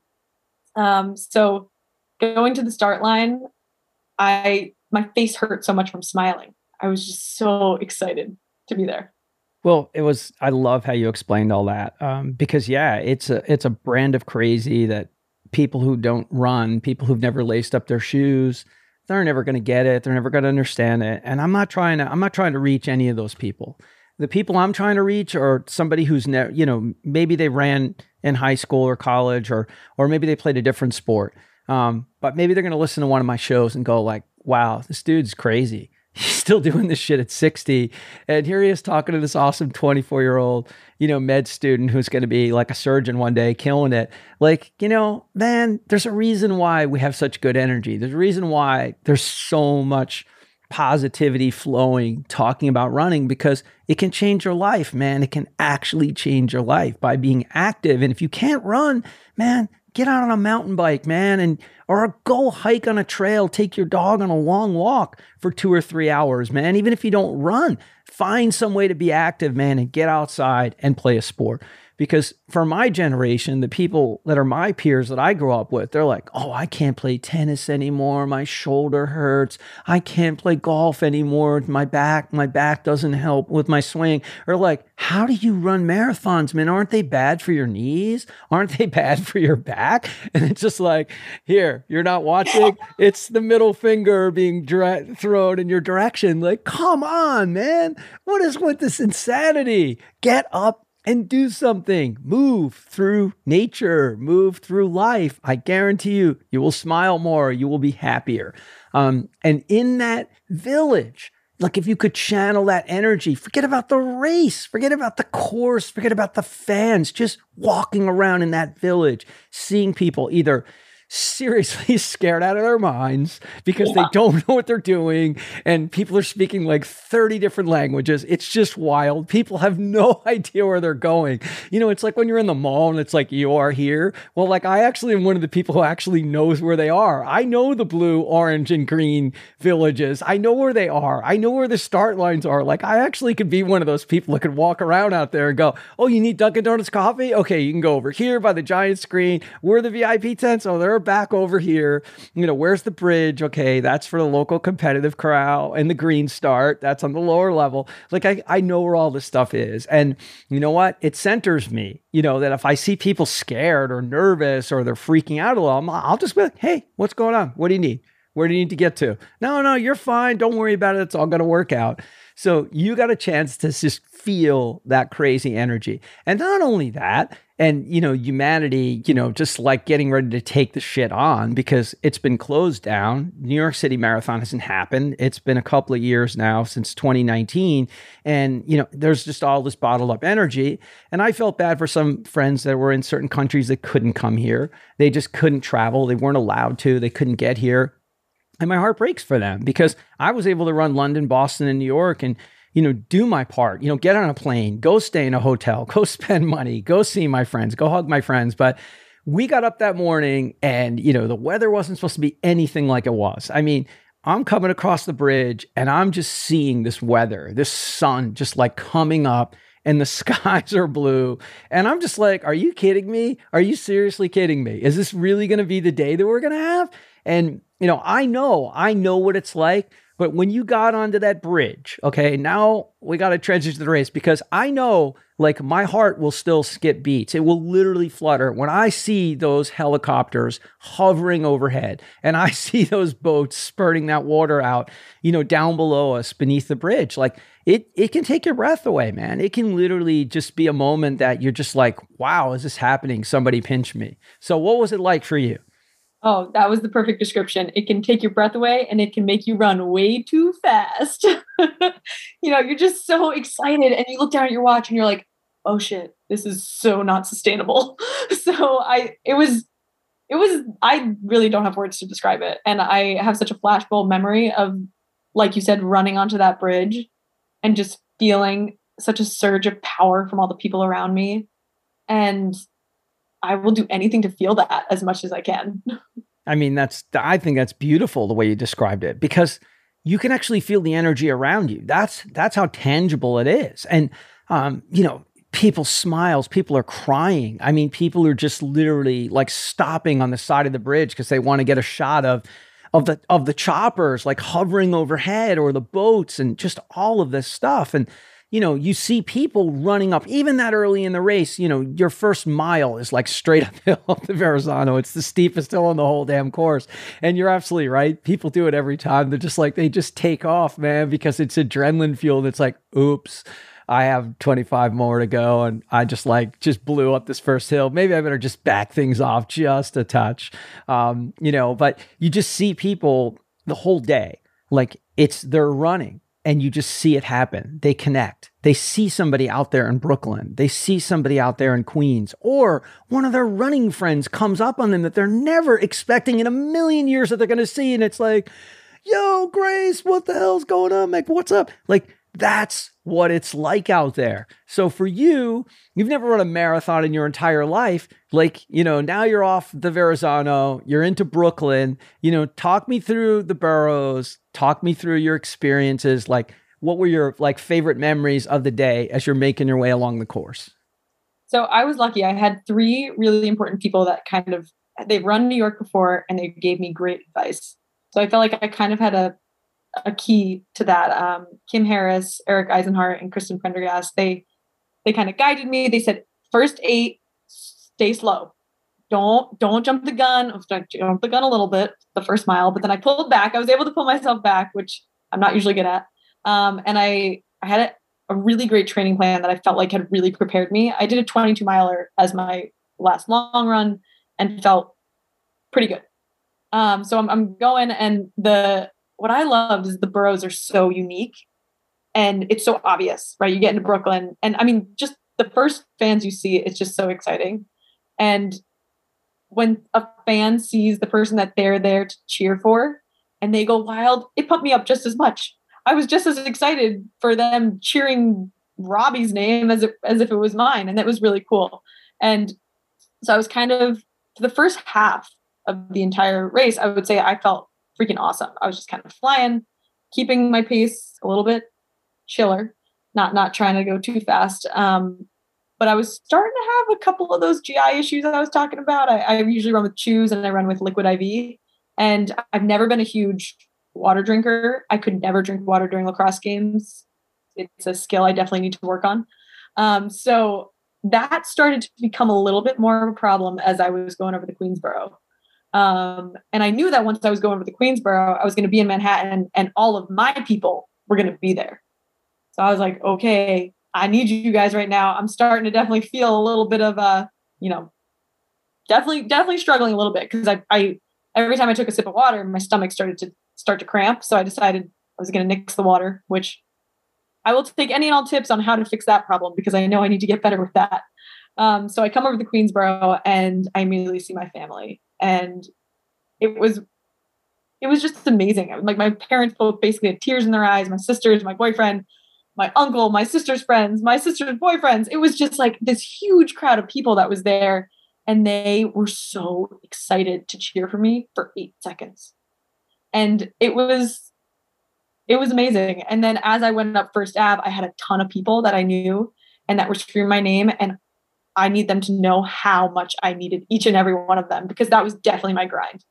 Up First Ave was really hard. And I kept a smile on my face the entire time, because fake it till you make it, baby. Fake it till you become it. That's what I've always said. And so that was really like sort of the tough part of the race. Not to say the end wasn't really hard, but I think there was sort of a period there where I could have either sort of cashed in, sort of taken it easier, slowed down, but I sort of kept my pace where I wanted it to be. And as I went through the Bronx, which has the most insane, awesome, crazy energy you can imagine for that short loop you're in there, and then into Harlem, it was right around Harlem where I realized I could break 3:30, which is a goal that I hadn't really had.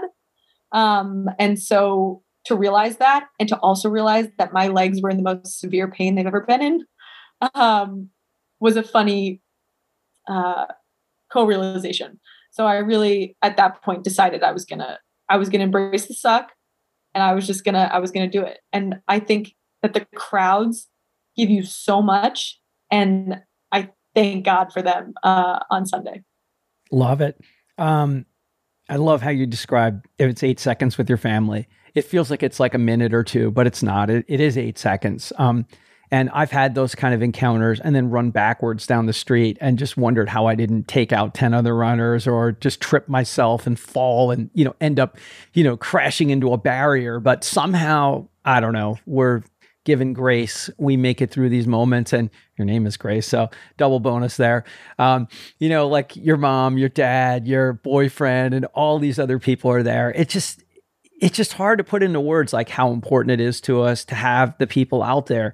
But I think you hit on something that I just absolutely loved. I want to go back to is it doesn't matter if somebody goes bananas for somebody else. I had a guy, the banana man, that people were flipping out over. Banana, go banana man. I had a guy in full Indian dress. He's Indian. I remember finding him on Instagram at some point. He was running in full native dress and he was getting huge, huge cheers. In London, there was a guy, Tree. He was running, to break the Guinness Book of Records. He was a tree. And I was like, go Tree, go Tree. It's like, it's hard to imagine that people in costumes or someone else running that sees their mom, their dad, their boyfriend, their girlfriend, their husband, their friends in a neighborhood in Brooklyn could supercharge you because those cheers aren't for you, but you can, man. You can feed off of it. And those crowds are like, they are every bit as important to us as every mile we've run in our training, as every, thing that we've done to get ourselves physically ready to do that race. Without those people out there, we could never have those days that we have. And as great as the crowds were, it was not the energy of the crowds was every bit as New York energy, but there were thinner areas of New York than there's ever been. And that's just a fact of life. I mean, look, people are still panicked about where we are, and maybe shouldn't be, but it's not my place to tell anybody how to live their life, okay? I just know that I'm going to live mine, okay? I'm going to go out there and I'm not going to be fearful and freaked out and locking myself in a room. I'm going to go outside. I'm going to be living out in the world, okay? And you know what? If you came out there and spectated that race, you would have gotten a lot of energy back just by being out there and just cheering for runners. So going up First Avenue, as you said, there were more bare spots on First Avenue this year than there normally are. It does thin out, of course. I mean, once you get up into the 90s, it starts to thin out a little bit, but not much. It's really like when you get to about 100th, 105th, 110th, where it starts to thin out a little more. But there's still plenty of people there. This year, it was thinner than normal.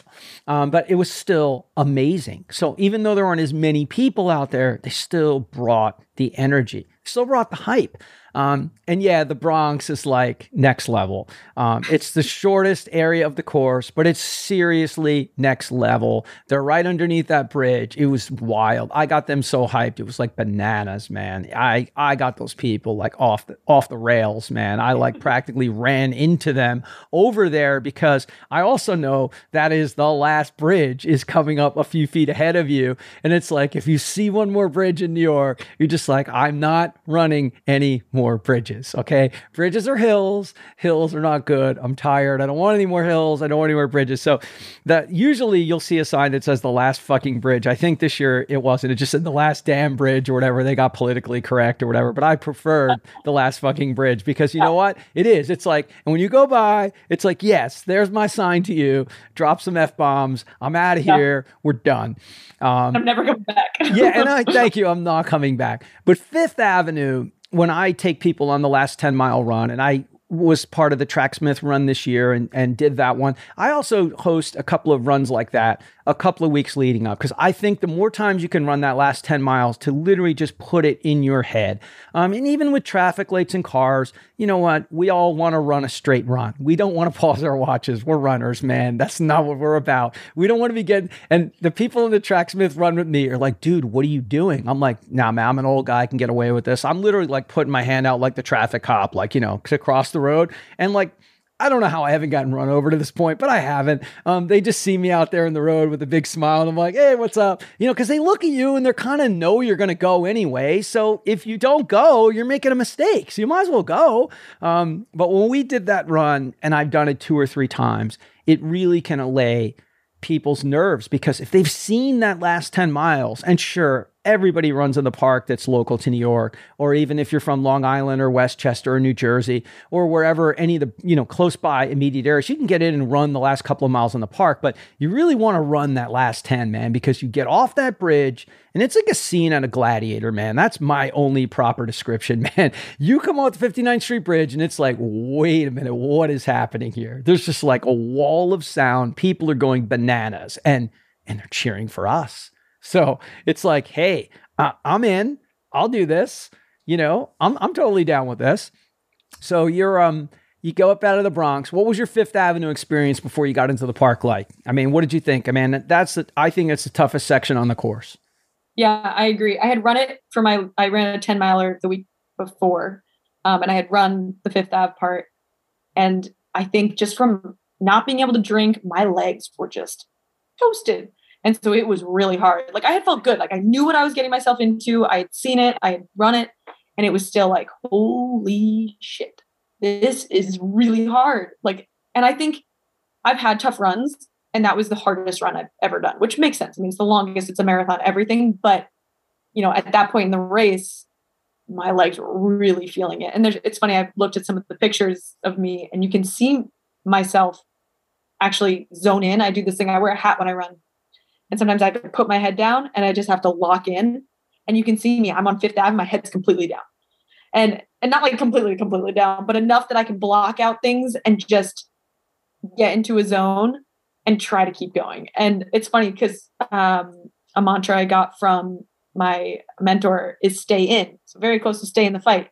And that's what I just kept saying to myself on Fifth Ave was like, stay in, stay in, stay in. Because it was really hard. I love it.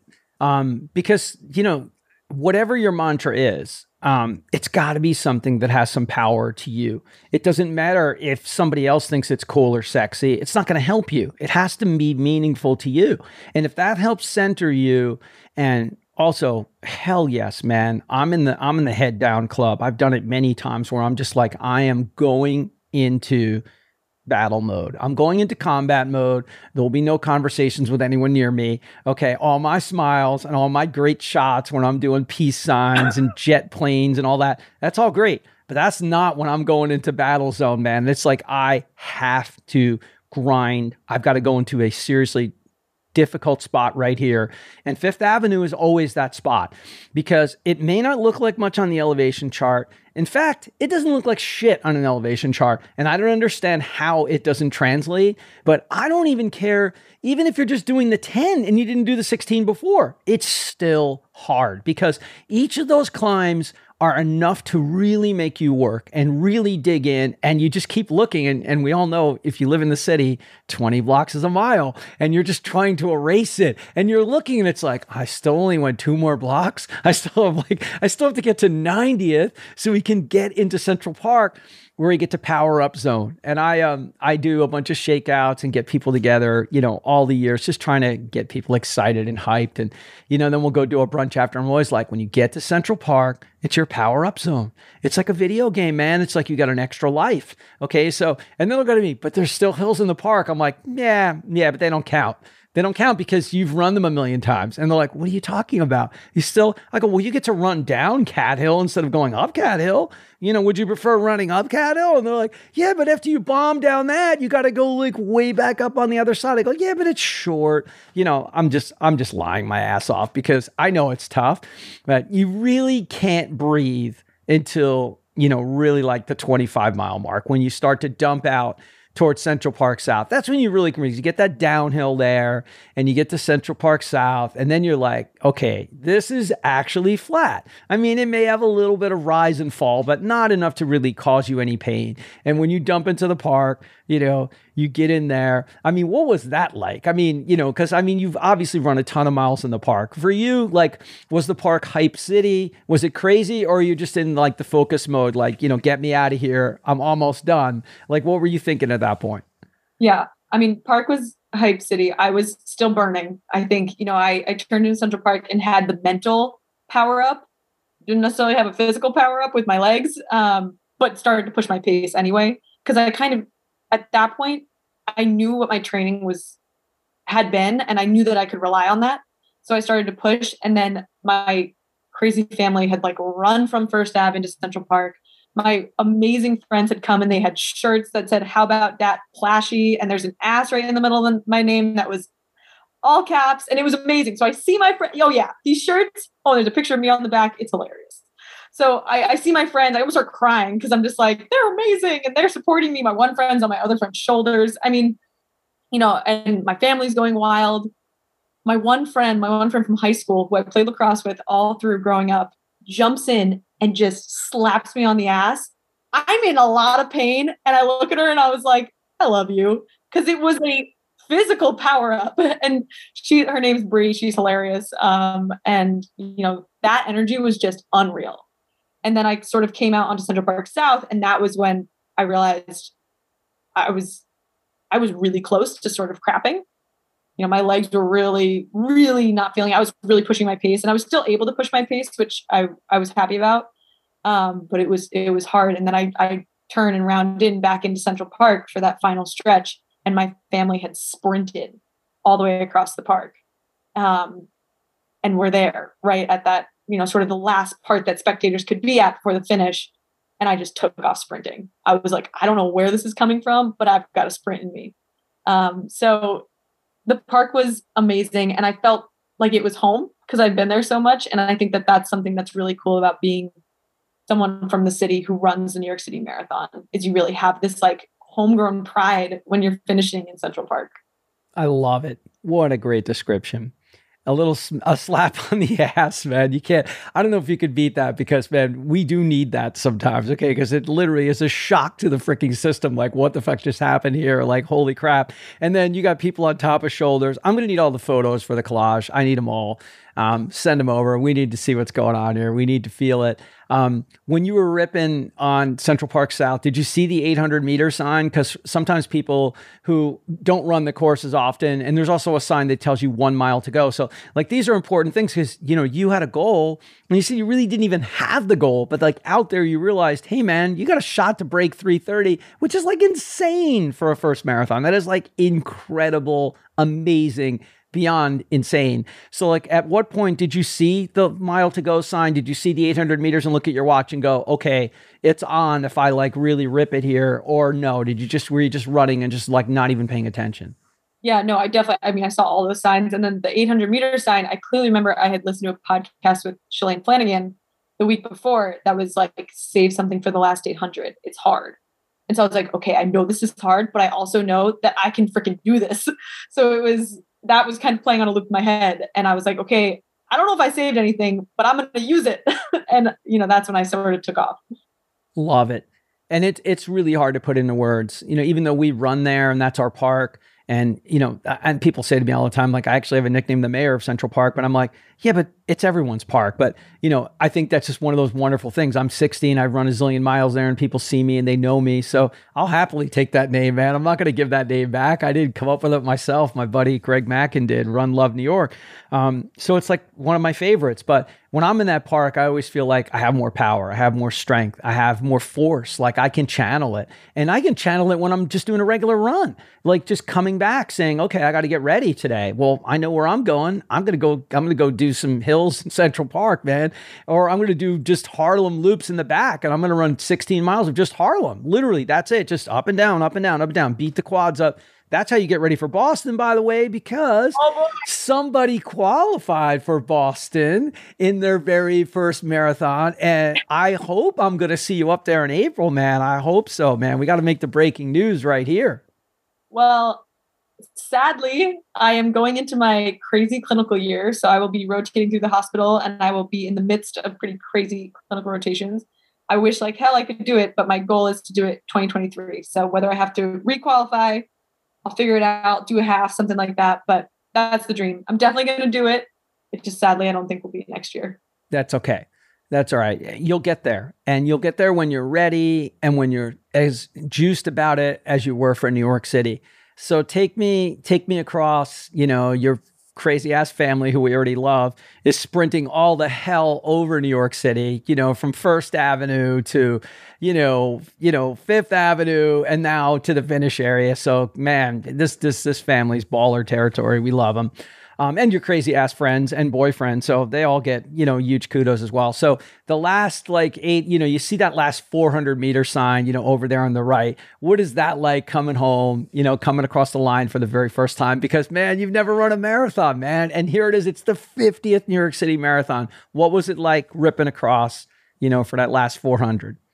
It was the most amazing feeling I've ever had. And I almost get emotional thinking about it, which is funny because I had worked so hard. And I started training in 2020 for 2020, so this was such a long road coming. And I didn't come from being a huge, huge runner. And so I felt really proud of having done it. And I also was just so amped that I'd broken 3:30, not realizing it was a qualifying time. I think I have an inner competitiveness with myself. And once I had set a mark and then I beat it, it was like, damn. I am so proud of doing that and solely inside my own head. And then I have the beauty of running into you. So it was a really fun ending because I got to then link up with someone who this has been your thing for so long. And I so remember the way that we ended up meeting was someone said, that's New York City in the books. And you were like, oh, and London and Berlin for me. And I was like, damn, really? That's half of Project Eclipse. And I was just so impressed. And that was sort of what, made it go. And as you were talking, I was like, I can't wait to run my next one. Like I had just finished. My legs were totally shot. My lips were turning blue. I wasn't too hot. I got to figure that out. But I was already so excited to run my next one. Unbelievable. You get chills. Even at my age, running my 60th marathon, you get chills coming across a finish line like that with all of those people out there giving love and giving energy and, just knowing what it takes to actually make that happen. How many miles did you run? How many times did you get up at 4:30? Or in my case, I run a lot of times even after midnight. So we all have to fit it in at some point, whether it's in super crazy hours before the sun comes up or the opposite, way, way late because work and life and podcasts all get mashed in. And it's like, there's only so many hours we have. And, but you're not going to give up that run because it's a privilege to run. It's a privilege to get out that door and to go get those miles in. And we always feel better with the minute we get that run in. The minute we come back, we don't ever go like, oh, Grace, why did you do this thing? Why did you run? Ron, this sucked. No, it's always like, oh, I'm going to sleep so much better now because I'm a late evening runner many more times. I'll sleep better. It seems silly to say that. But for me, my body can wind down. I will be stressing if I didn't run or I push it off and just say, I didn't get the run in. Like I got it in. And you know what? Now I'm centered. Now I feel like I will sleep better and I'll have my day set up for me tomorrow. And maybe tomorrow I'll be able to run in the middle of the day, or earlier in the day, whatever the case might be. But you cross the finish line, you're numb, you're getting cold, you meet some crazy ass dude and you end up on his podcast, which is totally awesome. And then I'm ready for my next one. If that isn't marathoning in a nutshell right there, because, like so many other people will be like, I'm never going to do another one again. I'm never going to do another one again. I'm never going to do another one. Enter. That's what happens, and, there are a handful of people I've met in my life that did one. Handful, pretty much everyone I know who's ever done one is like, well, I got to sort that out. I think I could do a better job. I need to learn how to fuel better. I need to do this better, or I need to do more hills or whatever the case might be. So what an incredible experience. And you got to do it in your home park, if you will, like your home field, home park, NYC, with your family there, part of it. And then also helping, ACS, doing the fundraising component. So there's like so much good in there and it's fantastic. So kudos, man. I mean, you crushed it. What can I say? Impressive as hell. Thank you. Thank you so much. And I ran in honor of my grandma. She passed in 2019. She passed from cancer. And I think that when it got really hard, I could feel her. And I had her initials on my sneakers. And I think that doing it for the American Cancer Society and fundraising and having that be a huge part of it totally makes it an even better experience. 100%. We often talk about the why, a runner's why, and what are you out there for, other than for mental health, for meditative, restorative, to physically feel good, to just not give in to age, like whatever part of your life journey you're on, like it's never easy to make that conscious choice to say, I say at the end of every show, keep lacing them up, keep getting out the door, and always remember to stay in the fight. I say those words at the end of every show as much for myself as I do for everybody who listens to this show, who gets to be on the show and share their inspiring story. Because you know what? How many times it's easy to say, you know what, Grace, you can do it tomorrow. You know what, Grace, we can do it on Wednesday. We have more of an opening. Yes, you can. You absolutely can. No question. Give yourself grace. Grace gets to give herself grace. It's the double grace. But you know what? When we actually lace them up, and we actually make ourselves, push ourselves through whatever it is, our procrastination, our bullshit excuse, our 400 other things that we can come up with and justify why we don't really need to do this today. When we win that individual battle and we put those shoes on and get out the door, good things always come, right? Absolutely. And your why, for your grandmother being out there, choosing a charity that mattered, that's every bit as powerful and can be tapped into because, there's people that are close to us that we've lost, their spirit never leaves us. They're always with us, whether they're on our shoulder, they're in our heart, in our heads, wherever it is, whether it's their sayings or you could just close your eyes and you could just feel his or her presence, like they'll always be with you. But the fact is, when you hit some tough spots out there and you thought about her and you had her on your sneakers, it makes a difference, man. And you know what? For people that listen to my show that'll say, well, I'll never run Boston if I don't qualify. And I blast those people to oblivion and back. And I just like, you know what? Suck it up. I don't want to hear anything about that bullshit. You know what? Everybody in life can fundraise.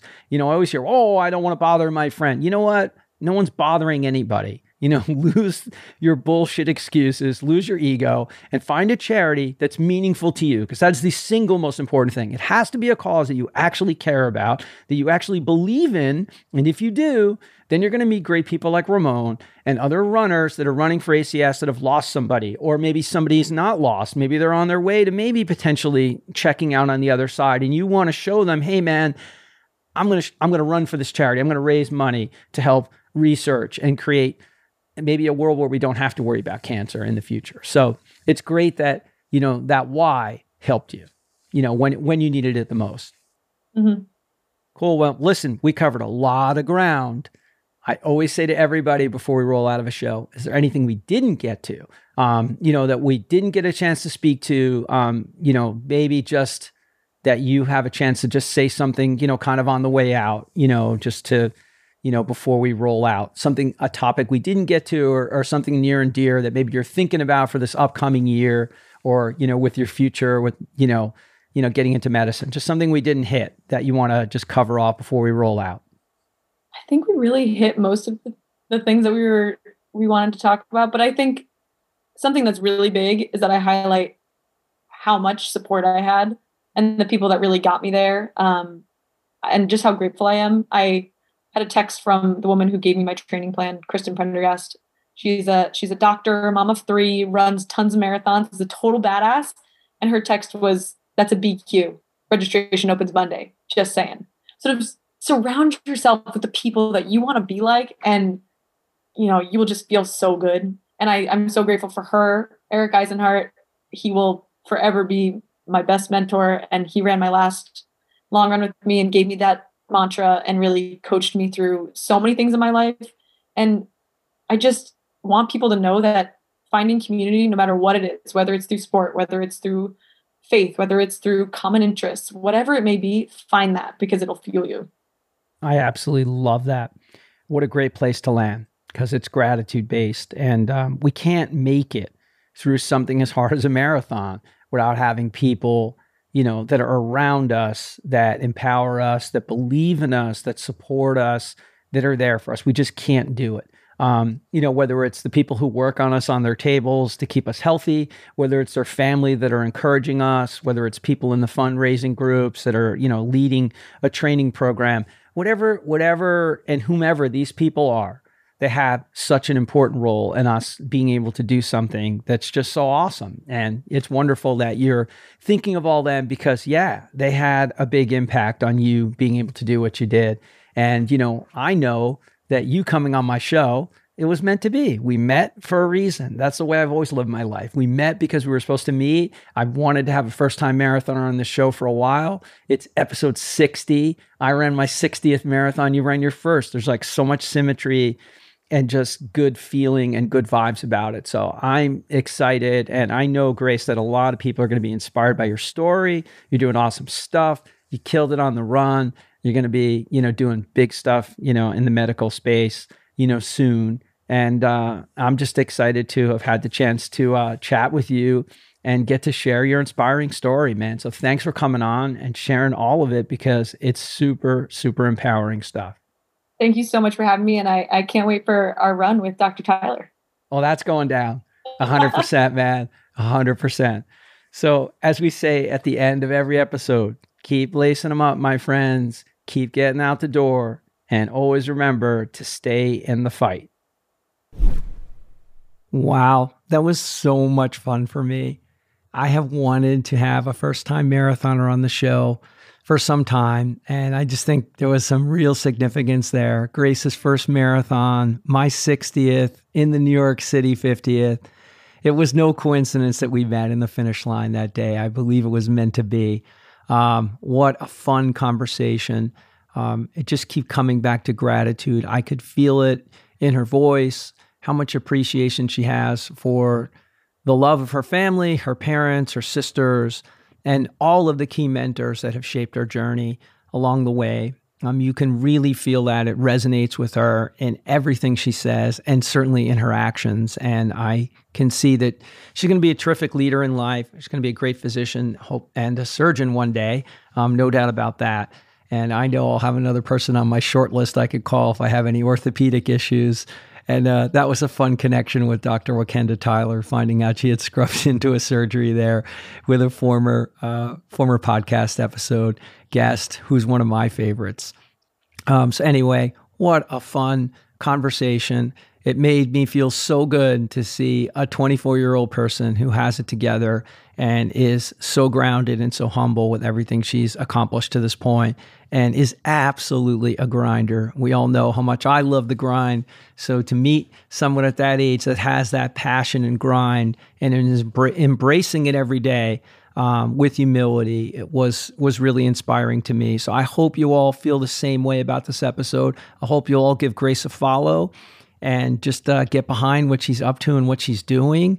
And it's just been an exciting couple of weeks being out on the road at some of these races, London, Boston, New York, and then the JFK 50, meeting so many people who are actually listening to the show, who are excited about some of the podcast swag, some hats and some shirts and some hoodies. And we're able to get some things from me that I handed out to guests and some people that I've seen along the journey. And also, the store opened up as well. So what a wonderful couple of weeks it's been for me. And this episode was just wonderful. So I thank Grace so much for sharing her awesome journey. And I can't wait to continue following along.